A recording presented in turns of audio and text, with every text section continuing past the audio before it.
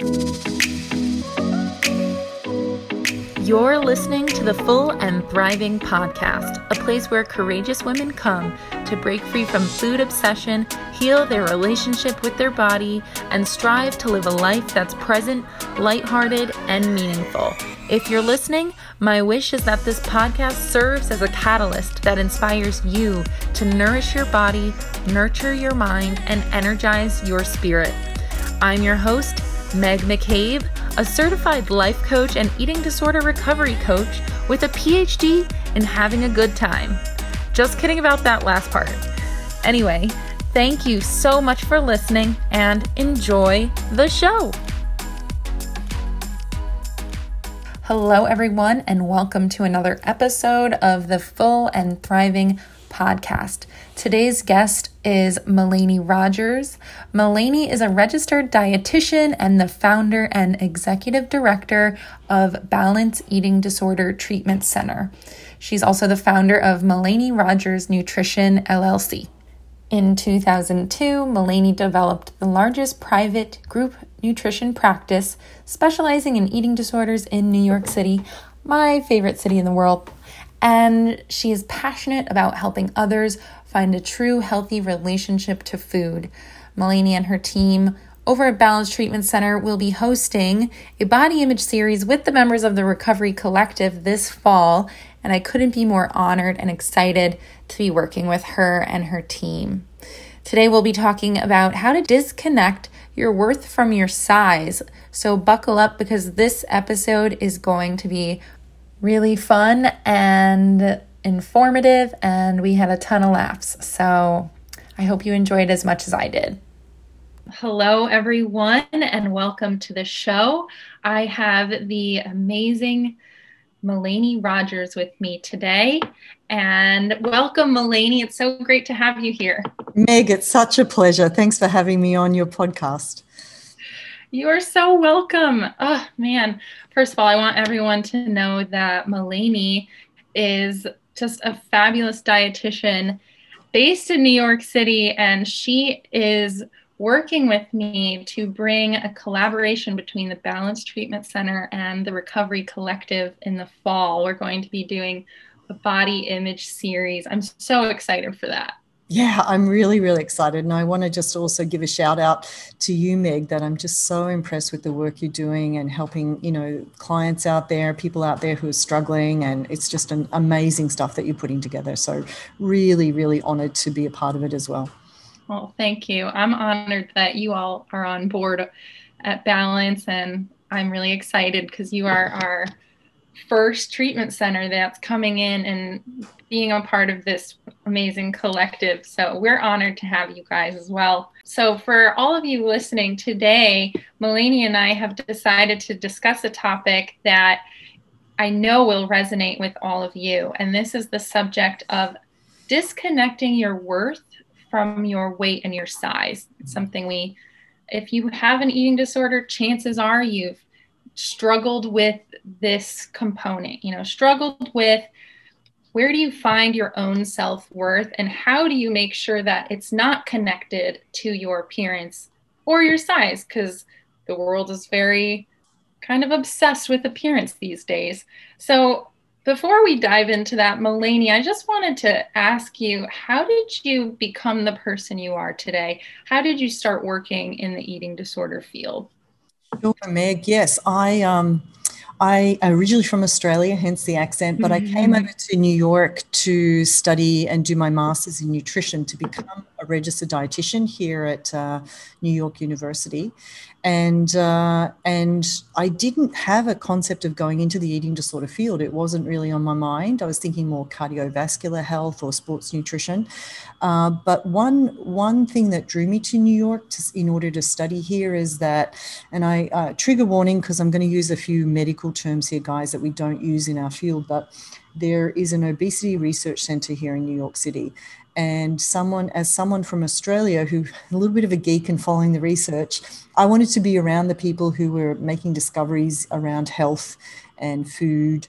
And in that case, when the public health still refers to it as an obesity epidemic, but we know more now.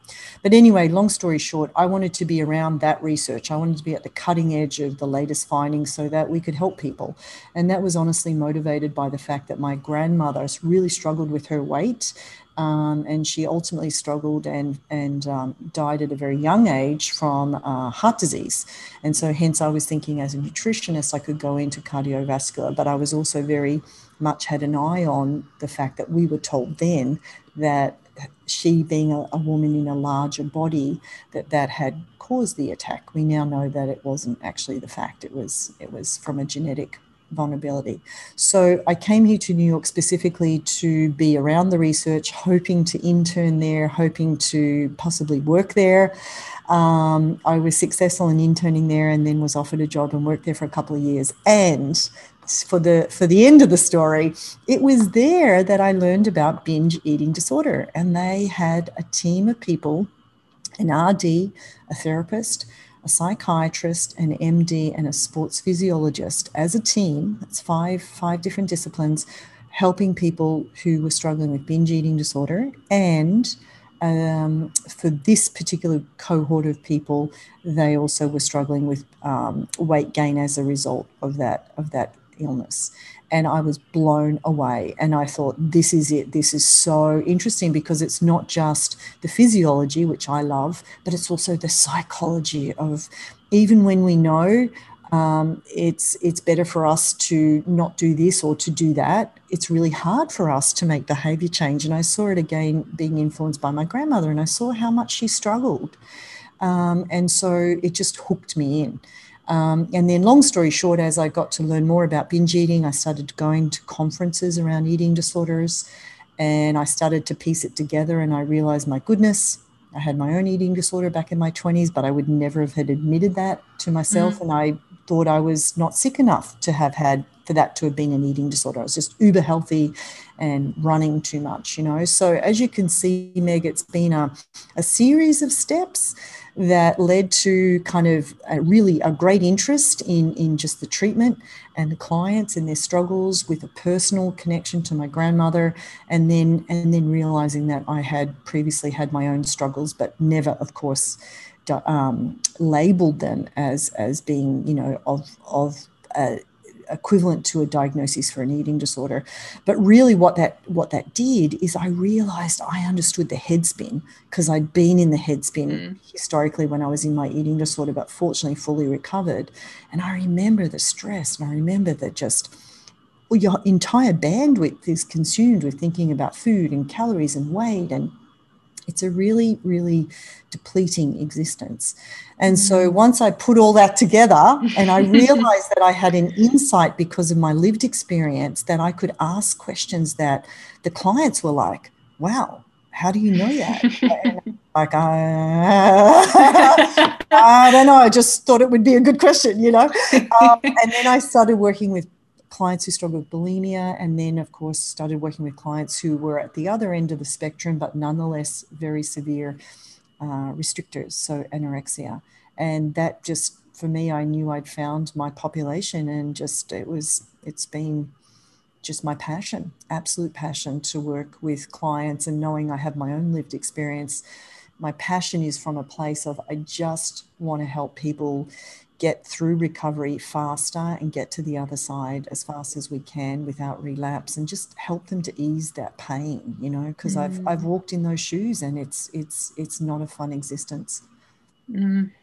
I love your story. I love how it was inspired by almost wanting to figure out your grandmother's life, and then it evolved into also figuring out your past, which is very interesting. And it's a little embarrassing, Meg, because I think of myself as pretty self-aware, but it just goes to show how much this eating disorder hijacks our brain, and how difficult it is to be objective when you're observing your own behaviors, and the I won't say lies, maybe the deceptions that we tell ourselves, like, I'm just uber healthy and you're just jealous of me, and I'm a marathon runner, so it's perfectly normal that I run all these miles, and it was all just smoke and mirrors in my case anyway. Did you have the education about eating disorders during that period of your life? I did not, because what's so sad is that none of us, as registered dietitians, we get no training in eating disorders. Therapists do not get training. MDs do not get training, and psychiatrists. So for the audience out there, no healthcare professional, believe it or not, gets, except for our adolescent medicine specialists, get treating in eating disorders. The reason being that historically, eating disorders were considered to be to impact such a small percentage of the population that when you think of all the other disease states that we need to learn about, it was considered not essential. But we now know the lifetime prevalence of an eating disorder is about 10% of the population. That's 30 plus million people in the US alone. So we know that it's so much bigger than we ever thought. And that's not even covering disordered eating, which is, I would suggest, the other 90% of the population, at least here in New York. So it's a massive oversight, and I'm working really hard. I actually teach at NYU, and I teach there to the master's level nutrition students, the only eating disorder class that they receive. But, it's still an optional class. So it's not even a mandatory part of their training yet, but we're working on that. But I say that more as our training is behind the times, unfortunately. The next generation, I hope in the next 5 to 10 years, will pick up the slack here. But also for your audience out there, Meg, if you go to your doctor, you go to your therapist, or you go to your nutritionist, if you are worried about some of your own behaviors, they may not know what they're talking about. So it's really important that you find eating disorder specialists. There's not a lot of us, but we are out there. And so I really encourage people to seek out certified eating disorder specialist. And there's a certification that all of us have to help the general public understand and identify who we are.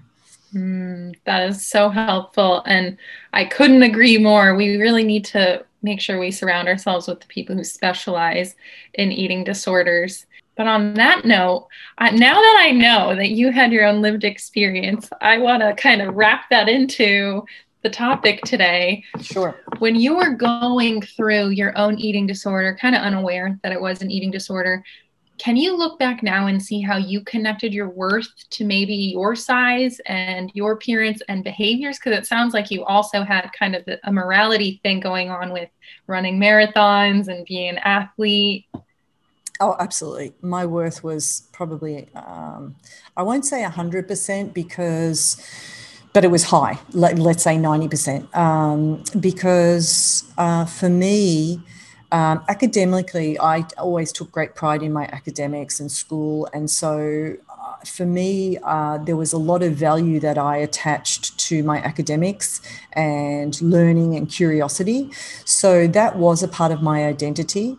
But I would say that on a day-to-day basis, my whole day was organized around calories and what I was eating and how much I was running, and my weight. Like most of us, when we're in that place, you weigh yourself multiple times a day.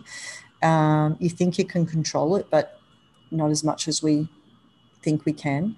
And if I think about my day to day, I mean, I swear I spent 90% of the day thinking about food and calories and running, So if you think about where are you spending your energy and what are you spending your energy on, you're leading a dual life, because you're going through the day to day. And I had a career, and this is before I got into nutrition.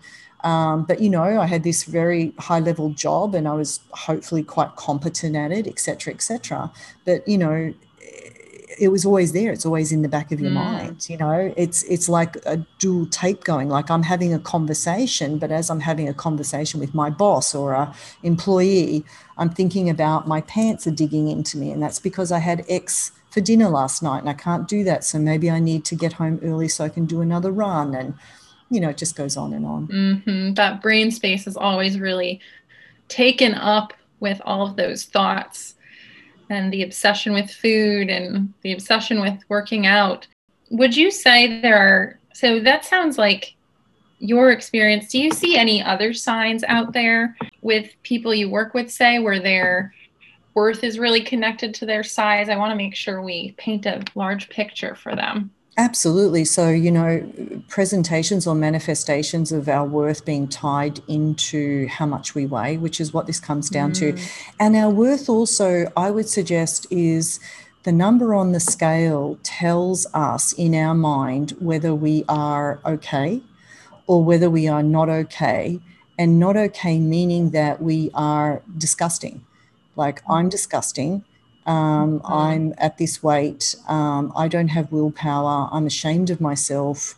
And people are going to notice that my stomach is poking out, or whatever the manifestation is in your mind. So then you try on, 10 different outfits to get out the door in the morning. So that body image distortion can become so crippling. And then the self-worth then is, because if you don't like yourself, and if you're ashamed of yourself because of how your body looks in the mirror and how you think it looks in the mirror, which is two different things, and according to the number on the scale, then you cannot possibly fully own your sense of self, right? You just can't. It's impossible to fully step into yourself and be your full version of yourself. And therefore your full version of owning your opinions and owning your core values and feeling like you're living your life according to those core values and integrity. And I'm not saying you're a bad person, but you don't think you're worth a lot because you don't weigh a certain amount on the scale, or you can't maintain a certain number on the scale, or you have these overeating tendencies that you have to then, punish yourself by running extra miles. So it's a very, very self-flagellating experience. Self-flagellating meaning just you're whipping yourself on the back all the time. And when you live life like that and you don't like yourself because you never can get to that so-called perfect place that you're seeking and stay there, how can you possibly then, if you don't like yourself, then how can you think you're worth much?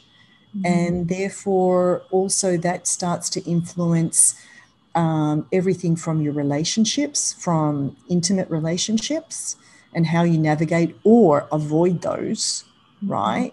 Or if someone pays you attention and they're romantically interested, you may be thinking, yeah, but I'm so ugly and gross. How could this person possibly like me? And I don't want them to touch me. So there's all these different manifestations that we see. So for a lot of our clients, they actually avoid relationships, or they start to become impulsive around intimate relationships as a way of trying to derive some kind of self-worth, or trying to get some kind of sense of approval from others. So then there's a lot of kind of casual sex and hookups and that sort of stuff. Again, I'm just talking about the intimate realm. On the larger scale around our careers, if you don't have a good sense of your self-worth, and you don't really like yourself, how are you supposed to advocate for yourself in the workplace? How are you supposed to go to your manager or your boss and say, hey, listen, I did all these different things, these projects, and I'd like to ask for a pay increase? Or it's a lot harder. It's a lot harder when so much of your energy is sucked away by but the number on the scale. And here's an example of that. I think we all know who Oprah Winfrey is. And I admire and love her. And I'm probably a little older than some of the audience members, but Oprah Winfrey just launched this whole let's talk about it thing, and reducing shame by not keeping things secret and undercovers. And I just love what she's done. She also used to own 10% of Weight Watchers, so I'm not so thrilled about that, but I digress. Oprah Winfrey is probably one of the most successful females that we have out there as a role model. And even she, to this day, still holds a great deal of dissatisfaction around her weight and her body image. And that kills me. That kills me to hear someone who's that accomplished still pining or still needing to have some kind of acceptance around that, or still making that a factor. Because here's the thing also for our audience, I don't hear that many guys doing that. I do think there is, I don't even think, we have the data, there is a disproportionate amount of this weight stuff that is very female. right? So you can be a higher weight, bigger guy and be totally accepted and have a really successful career path.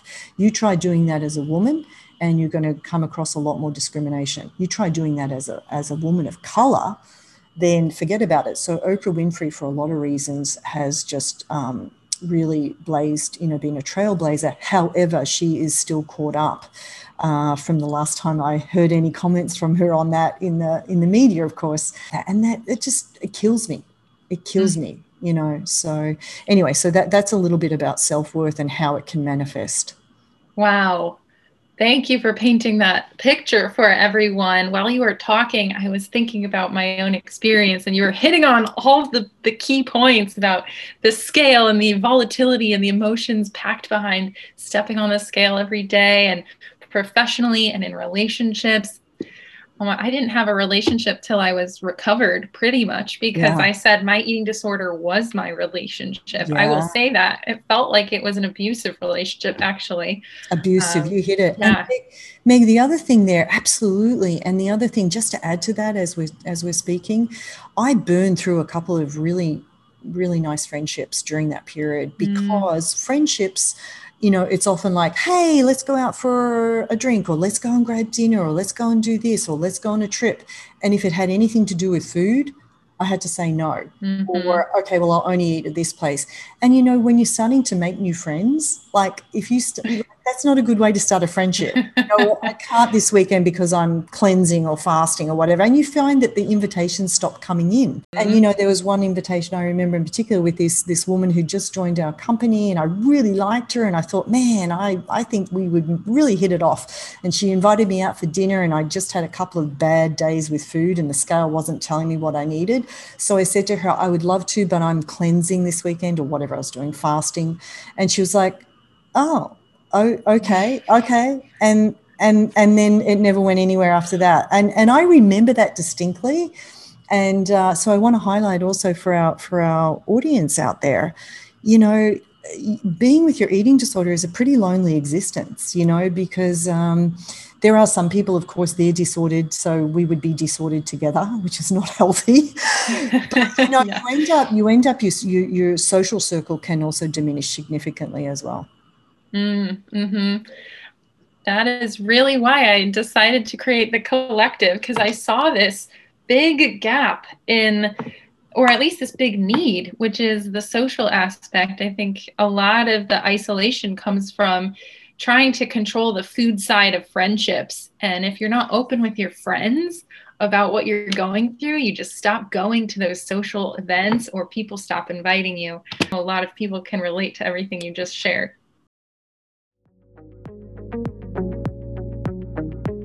Hey friends! To share a bit more about my virtual recovery community called the Recovery Collective.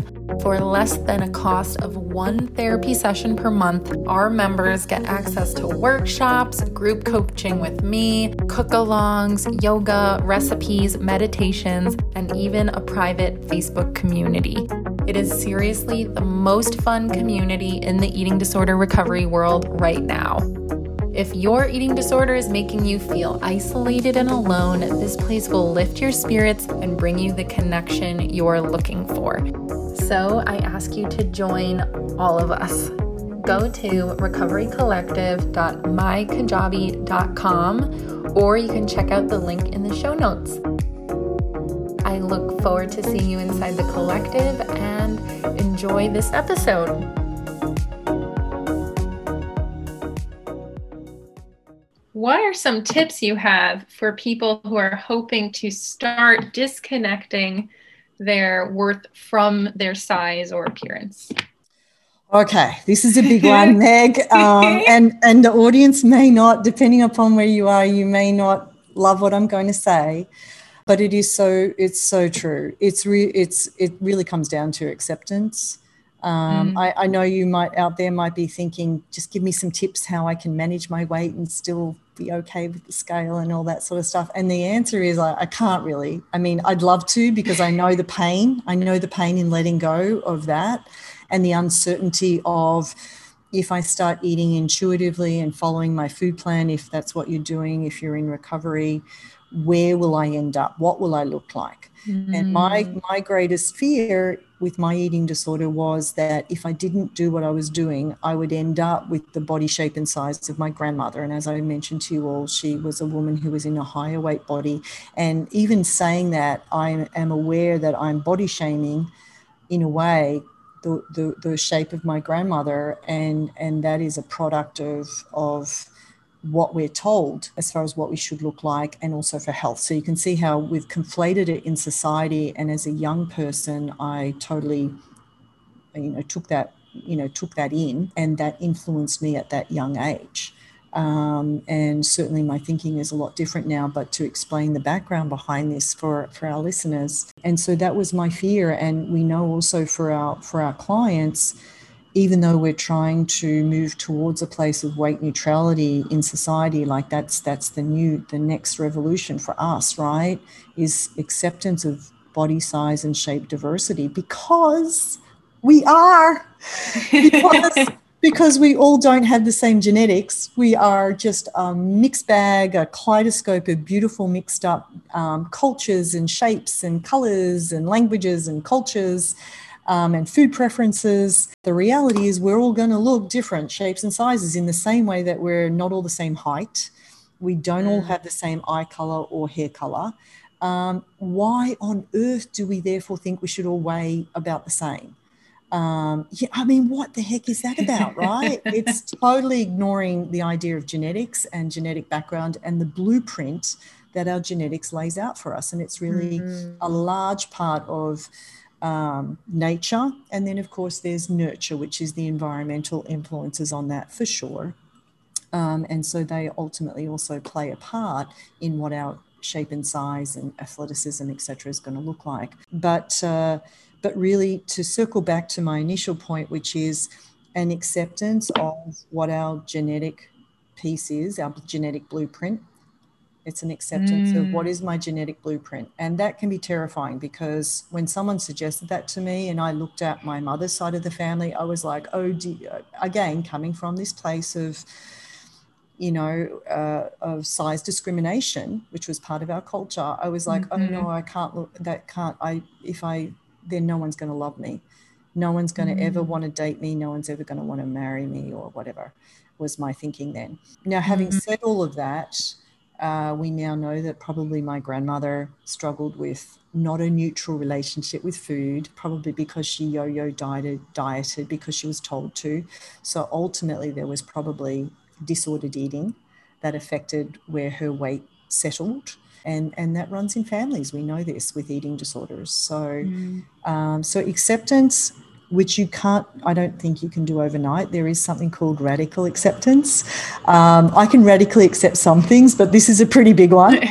And there's also something about body positivity, which I love, but that also felt like just too much for me to go from body hate and loathing and disgust to no, I couldn't do it. So what I tell my clients is let's just take steps towards body neutrality, which is just being neutral about your body, not hating it. You don't have to love it, but body neutrality, and also not just gratitude. Gratitude. So what I started to focus on is what can and does my body do for me? Because there was so much that I hated about it. So I had to change the narrative, to change the inner dialogue. And so the narrative that I tried to focus on is, well, first and foremost, I taped up my mirrors, by the way, and I wore my boyfriend's baggy clothes. So for a period of time, I totally disconnected from observing my body because I just couldn't take it. But what I tried to focus on is I'm an able-bodied person, and I'm grateful for that. And that's even more prevalent in society today, which I think is wonderful. But I have, 2 strong legs, I have 2 strong arms, and I've got a good brain. And so I'm going to focus on that. And I think and hope I'm a nice person. So I'm going to focus on that value in myself. And so that's the stuff that I focused on. And that helped a lot. And I'm going to be real with you, Meg, because I don't know that we can be any other way if we're talking about this in an honest way. I'm a product of this society. Even though I'm fully recovered, I still live in this society. This society is still very much idolizing the thin ideal, unrealistic thin ideal. And there's ageism, and there's oppression of certain people of certain colors, and also there's gender oppression. So, I'm still susceptible to those pressures, but I do a lot of work consciously at first to limit how much of that messaging I allowed into my personal life. So not following certain things on Insta, just certain, even TV shows, or even just friends who are a little bit, really that obsessive in that way, moving a little away from that, and trying to establish a safer environment in my day-to-day and the people that I associated with, to try to minimize that pressure. Like people who are going to comment about your body, check it, let them know, hey, that's not okay. You would say it in a nicer way. I appreciate your concern. But could we change the topic? I don't like talking about that, or that's not a topic that's up for public discussion or whatever. If they keep going, then consider not seeing them as much. And if they're family members, oh dear Lord, So what we're talking about here is, how do we get to a place, or what are some tips for getting to a place where you can separate your worth from your weight? And I've mentioned a few things, acceptance, but I think the key piece first and foremost is realizing that we feel this way about our weight and our bodies because we've been told to do so. Because there's a lot of very sexy marketing out there. There's a lot of messaging. There's a lot of horrendous misinformation that conflates weight and health, which we now know is not true and accurate. And so you need to be an educated consumer in that respect to realize that there's a lot of BS out there that has brainwashed us to think that this is something that we need to care about. And so once you understand that, you start to get angry. And that's a really good thing. And then you're like, oh, dear Lord, I've spent, by the way, I'm not religious, but instead of cussing, I'm saying, oh, dear Lord, these days. My daughter keeps correcting me because I'm dropping S-bombs and F-bombs, and she's like, Mummy. So I have an 8-year-old. But yeah, that's so adorable. Yeah, but the point of it there is once you realize that we've been sold a whole lot of baloney on this stuff, and we've been made to feel bad about ourselves for not looking a certain way, which genetically, most of us, 95% of us, are not designed to look, but we're still gorgeous in our own right. Step into that. Push back on that. And if you get a boyfriend that I did, who was like many of us have, who says, you'd look a lot nicer 5 pounds less. I mean, I remember a guy I went out on a date with, how dare he, who was all about what I look like. And, oh, I like that you look a certain way, and I only date women who look a certain way. And I said, is that right? And I thought, oh, you are so gross. I didn't say that to him, but what I did say, I checked him. And I said, so apparently I look the way, the type of woman that you like to date. Is that correct? He was a Wall Street finance guy. Give me a bit of context here. So I think I could push back a bit. And he said, yeah, you're my girl. This is on a first date, right? For goodness sakes. Oh and I gosh. said, is that right? I said, and would you like to know what physical shape I'm looking for in a guy I date? And he looked at me, and his jaw opened. He was like incredulous, like, oh, it had never occurred to him. And this is horrendous. And just know, guys, I never like, this stuff doesn't come up for me, but I felt I needed to kind of push back on him, in something that I don't care about. But he's like, oh, you have a physical preference? And I'm like, oh, yes. Blank, blank, blank. And so then I just said, the typical image that is out there of men, right? Because he's asking for a typical image of a woman. And I said, yeah, I mean, I like guys with muscles and six packs. And he didn't have that physique.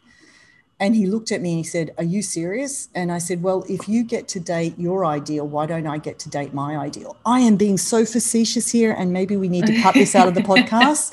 And I am enthralled. And this guy was enthralled, gobsmacked, like it had never occurred to him ever. And you know what I learned from that? And okay, so 2 points here, Meg. One, it was so sad. I was like, but I needed to speak his language in order for him to understand. And it's not anything that is of value to me. Do you know what he said that broke my heart? He was interested. He said, give me 3 months.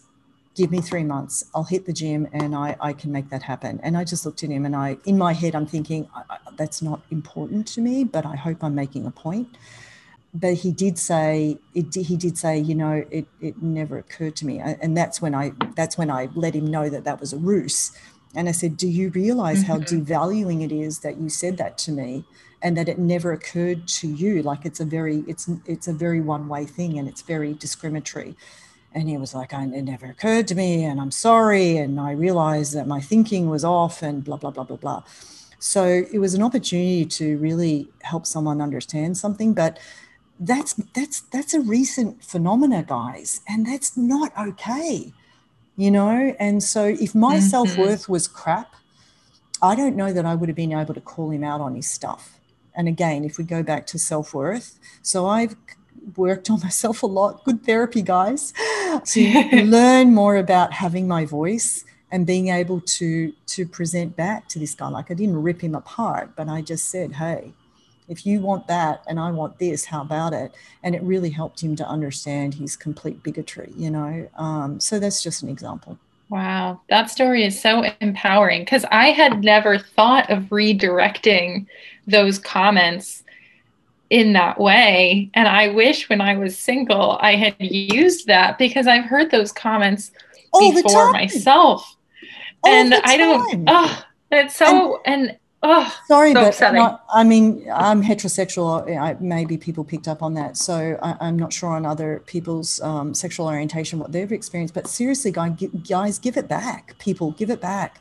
Because, the guys, so historically men have come from this place of judging women and they'll give you a 9 or a 10. I'm like, and what you have, the 6, I'm not admiring this, but, if we're going to give it back, you have the 6-pack, so you can therefore comment. Like, no, unless you have a perfect body, so-called, well, maybe then I will listen to you, but I won't. But the point of it is, unless you have the perfect body, then you have no right. But the real point is you have no right anyway. I heard a guy behind me yesterday who was on the elevator. We were going into a store and he said something and he looked at a woman and he mumbled under his breath, I wonder what she's going to look like when she's 60. And I turned around and I looked at him and I wanted to say, well, you're no great looking thing yourself. Like, you know what I mean? It is not okay. Yeah. And historically men have felt that it is okay.